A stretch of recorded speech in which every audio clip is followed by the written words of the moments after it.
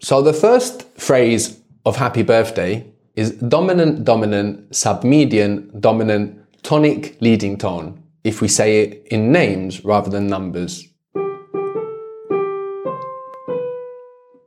So B is the leading tone if we're in C major, which of course we are.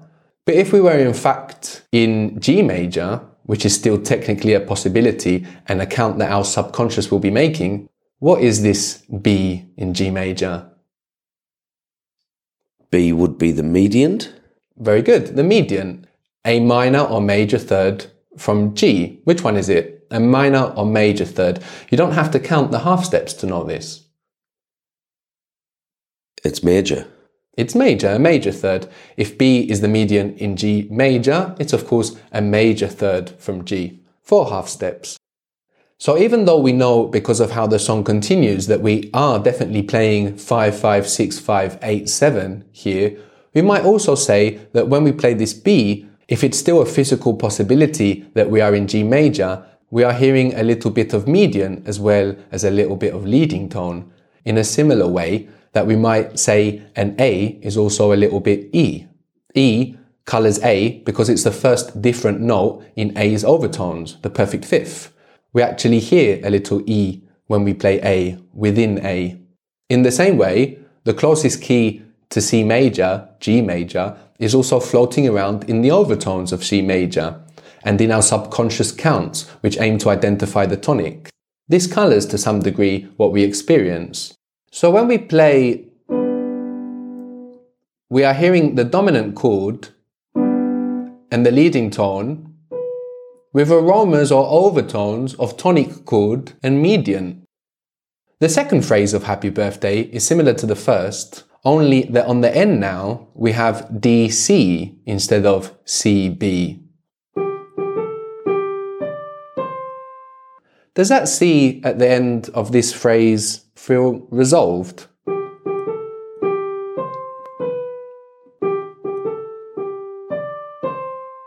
No. Not so much, no. And now the C is coming at the end of the phrase, unlike the last phrase where it was the penultimate note. So we really should be experiencing tonic vibes here, resolution, relaxation, but we don't. It seems like we now have built up substantial or meaningful ambiguity such that the C no longer feels like the tonic. G major isn't just a possibility now, it's almost a concern. We are unsure of what key we are in. Why might that be? We have one new note here that we haven't heard yet, so it would make sense for us to first look there. So what is the new note that appears in the second phrase if we play G, G, A, G, C, B, and then G, G, A, G, D, C? D. D, the new note, is D, of course. Why might this D help create real ambiguity about the key we are in? What is D in terms of G? It would be the dominant of G. It is the perfect fifth of G. So that's a very structural degree of G major, the dominant. And not just that, but the D is coming in an important place temporally as well in regards to time. It's on the first beat of the measure and is thus accented, helping it feel even more structural, helping create more doubt about what's going on. Did we just fall from the supertonic to the tonic in C major, or from the dominant to the subdominant in G major? Another thing that helps generate this ambiguity is the structure of the two phrases in relation to one another. In the first phrase, in which we have no real reason to suspect we aren't in C major, we fall one scale degree from the tonic to the leading tone at the end of the phrase. What is the most similar degree to the tonic, the similar end opposite? The dominant. The dominant, which makes the interpretation that we just felt a scale degree from the dominant when we played DC, that we are in G major, more fitting with what is happening in the first phrase than the interpretation that we are still in C major and just dropped from the supertonic to the tonic when we moved from D to C. So we have different interpretations pulling us in different directions. And so even though we are hearing the tonic here at the end of a phrase much like the last, we still feel tension. The interesting tension of ambiguity. Did we change keys? Were we in G all along? What's going on? This isn't the mechanical or gravitational tension of one scale degree wanting to resolve to another. Rather, this is the tension arising from insecurity about what is actually happening mechanically or gravitationally. Where do these notes come from? What is their role? Who is their tonic? This is what we're experiencing on the second phrase, and enough so that the C, the tonic that we end with, doesn't feel resolved.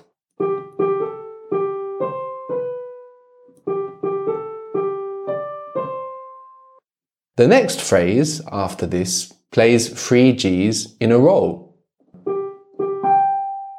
Those are 3 Gs, the third an octave higher than the first two, and the combined length of both, a quarter note. The higher G feels more tense or more like a dominant than the lower ones, because there is an inherent tension in rising, a physical tension which we feel in music.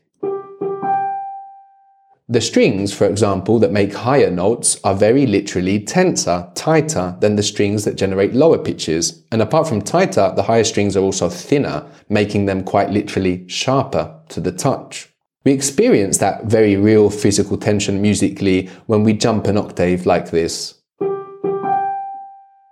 This means that with this jump, we have an expectation to fall, and Happy Birthday doesn't keep us waiting. The first note we hear in our descent is an E, which is a new note we are yet to hear in Happy Birthday. What is E in C major? Third. A major third. What scale degree is it? It's the median. The median. It's the first time we hear the median, the major third from C. This keeps us hanging on, so to speak, with a continued faith that the music is making the sense we had been attributing to it, that we are, in fact, in C major. Of course, there is also a melodic structure to look at here, apart from the degrees as positions in the scale. What interval do we have from G to E as it occurs in the melody? What interval do we have there from G to E? Start with a number. I feel like I should be going down though. Yeah, you should. Oh, right. So is it a third? Yeah. A third, a descending third, no, because you had to count down there. And what kind of third? Is it major or minor? Major. Does it sound major? Okay, minor. Minor. There's a number of ways of looking at this, no? If you have letters, straight natural notes, no, like we do here, G and E, if you notice a small space between them, like we have from E to F, then you know straight away it's minor. Right. No? Of course, if you have natural straight letters, if you have sharps and flats, then you have to think a little bit more, no? But if you have letters, natural letters, and they cross the space from B to C or E to F, then it's minor. So you can look to that, and you can also count the half steps, but of course that's quicker than counting the half steps. It has 3 half steps, E to F to F sharp to G. So that's a minor third, or a descending minor third.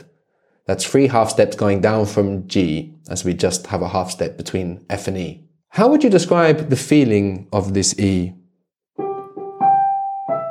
It needs to continue. It needs to go on.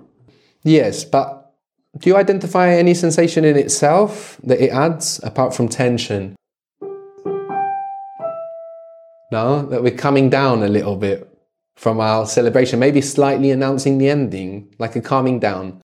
That's the descending minor third, which appears to help us understand that we will soon be wrapping up our celebration together with the median itself, which cues that we may be soon to clear up our tonal ambiguity, as we've just heard the median of C major for the first time. Just after that E, we have the C below it, the tonic, repeating the same characteristic rhythmic pattern that we began with, no? With those 2 different length notes. Only now we are playing this pattern with the tonic rather than with the dominant as we had been previously. That's the first time we play that rhythmic pattern with the tonic. It's as if the C is saying, yeah, The jig is up. It was me all along. I am the tonic. This is my song. What is the interval here? Down from E to C. The interval, another third. Another third. Is it major or minor? Major. Major. How did you work that out so quickly? Because I didn't cross a gap. You didn't cross a small gap from B to C to E to F. Well done. Brilliant. So we have a major third now. So our descent, the beginning of the end of our celebration, is ultimately an optimistic one. We resolve tonally on the C and on a descending major third. But we're not done playing yet. We continue to descend, even though there's no reason why we should be, considering that after every other example of until now, we have risen to higher notes. No, after that, previously, we've risen to higher notes. But now for the first time, after playing this pattern, we're going to continue descending. So the drop is unexpected, but at the same time, it fits perfectly because it's a continuation of the descent we began some notes ago.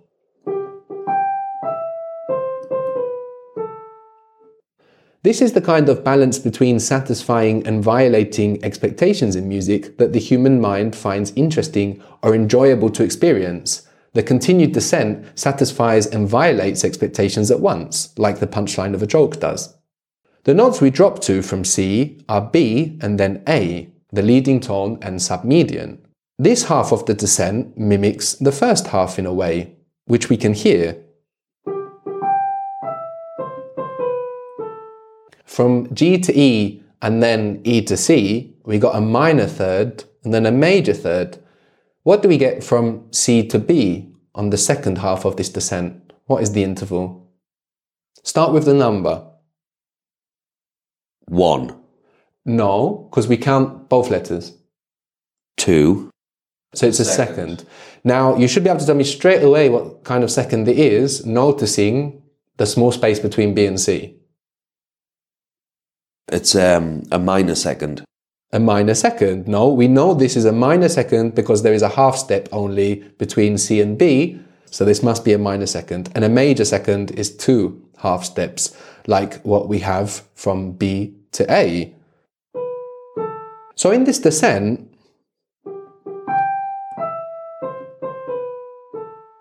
we have 2 parts divided and united by in the middle. No, both parts descend by a minor and then a major interval. We experience this pattern through the respective qualities of the intervals, and it offers further structure to this continued descent, which in other ways remains an unexpected event.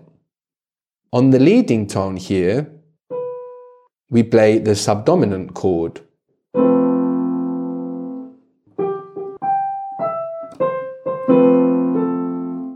What is the subdominant chord of C major? So the chord based on the tonic note in C major, the C major chord is called the tonic chord. The G major chord in C major is called the dominant chord. It's based on the dominant note of C major. So what might the subdominant chord of C major be? If G major is the dominant chord, the subdominant chord is? Subdominant is F. F major. F major. The subdominant chord in C major is F major. No, built on F. What notes does the F major chord have? So you need to start on F as a tonic and find the median and the dominant. Or you can just skip a note. No, that's what we're doing always to build the chord. Degrees 1, 3 and 5. So if F is 1, 3 is? 3 is A. And 5 is? C. C. So F major, the F major chord, has F, A and C. No? So that's 1, 3 and 5 if F is 1, F, A, C. Or skipping a letter. No? F, G, no, A, yes, B, no, C, yes. F, A, C. And none of these are sharps or flats. In the key of F major, we have 1 flat and that's B flat. And so the F major chord doesn't bring in any strange note to our key. It does bring in an important note though, the new note that it introduces. What note is that? Have we heard A? The A is the submedian, so? F. F. F is the new note. And what does F do here? Why is F important? What is our ambiguity? Our tonal ambiguity in Happy Birthday? So our ambiguity is that we're in C major, and then it looks like we're going into G, but we're not. We'll go back to C. So what does F tell us? Do we have F in G major? No. No, we have F sharp. That's the only different note between C major and G major. So F major, of course, gives us the F. That's the first time we hear the F, which holds up the idea that we are in, of course, C major, because in G major, we would have an F sharp.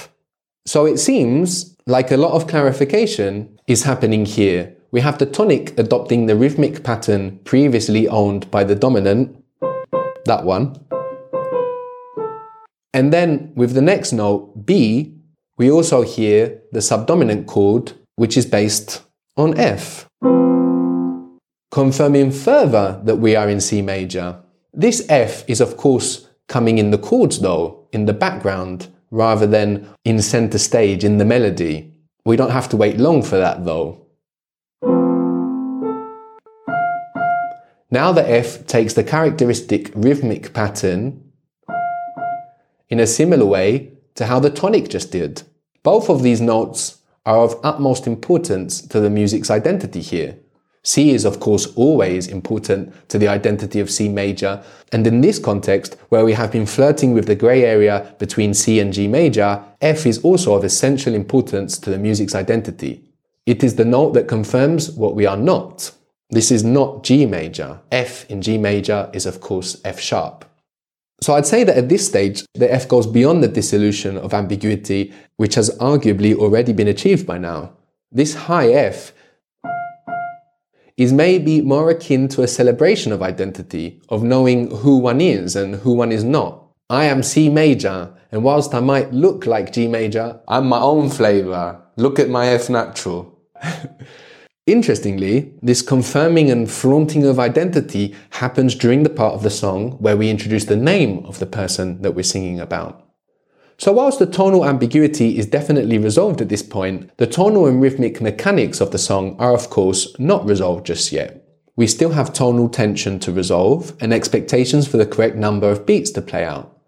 The remaining notes that achieve this are E, C, D, C, which are 3/4 notes and a half note. So going from the high F,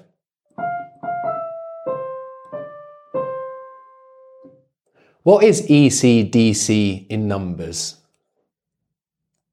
4, 4, 3, 1, 2, 1. 3, 1, 2, 1, or including the Fs, 4, 4, 3, 1, 2, 1.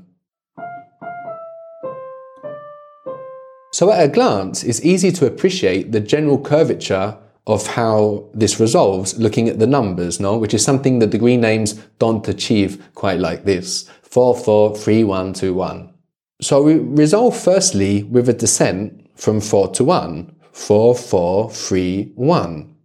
We might have some expectations about how this descent happens based on the last descent or descents. Previously, we divided our long descent into 2 descents of a minor interval and then a major interval. So let's see how our final descent interacts with those expectations. What do we have from 4 to 3, from F to E? What interval?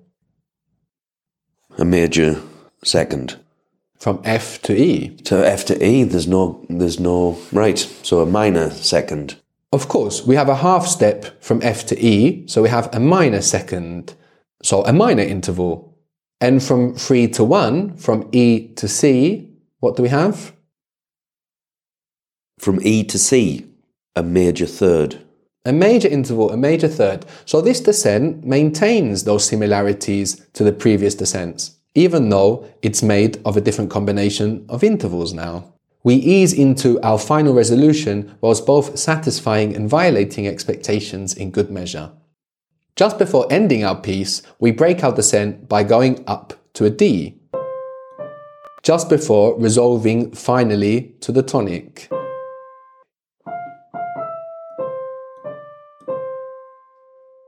Now the D here, that reverses our descent for a moment, contains a layer of what we might call mock tension. We might even call it a musical joke.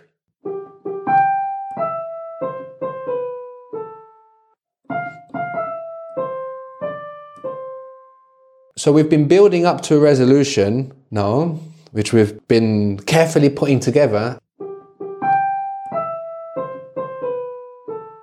And just as we begin this final resolution,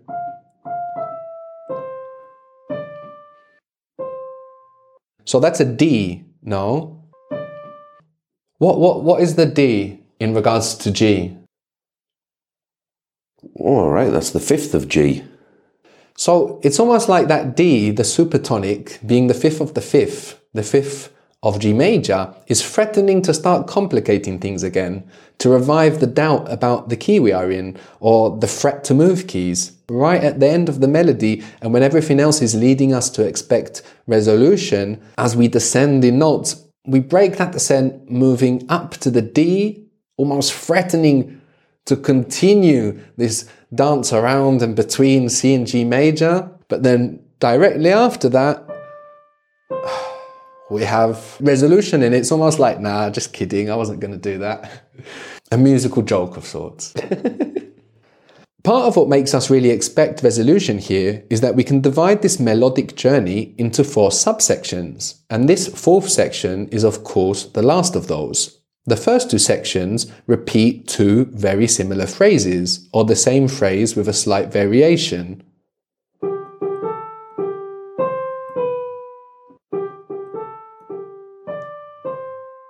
The 3rd section has the jump and the descent. And is the most different section. And the 4th section plays a phrase very similar to the first 2 phrases. 4 is by far the most common number we'll find when we look at macrostructure, the bigger picture of musical pieces. Just as it is most common to divide a measure into 4 beats, it is most common to divide a melody or section of music into 4 smaller parts. The simple melody of Happy Birthday spans 8 bars, 8 measures, 4 subsections of 2 bars each. And so resolution here at the end of the 4th section is very expected. The D, breaking the descent and threatening all kinds of things before falling back to the final tonic resolution on the C, is a little like a footballer pretending to kick the ball one way before kicking it exactly where he was expecting him to.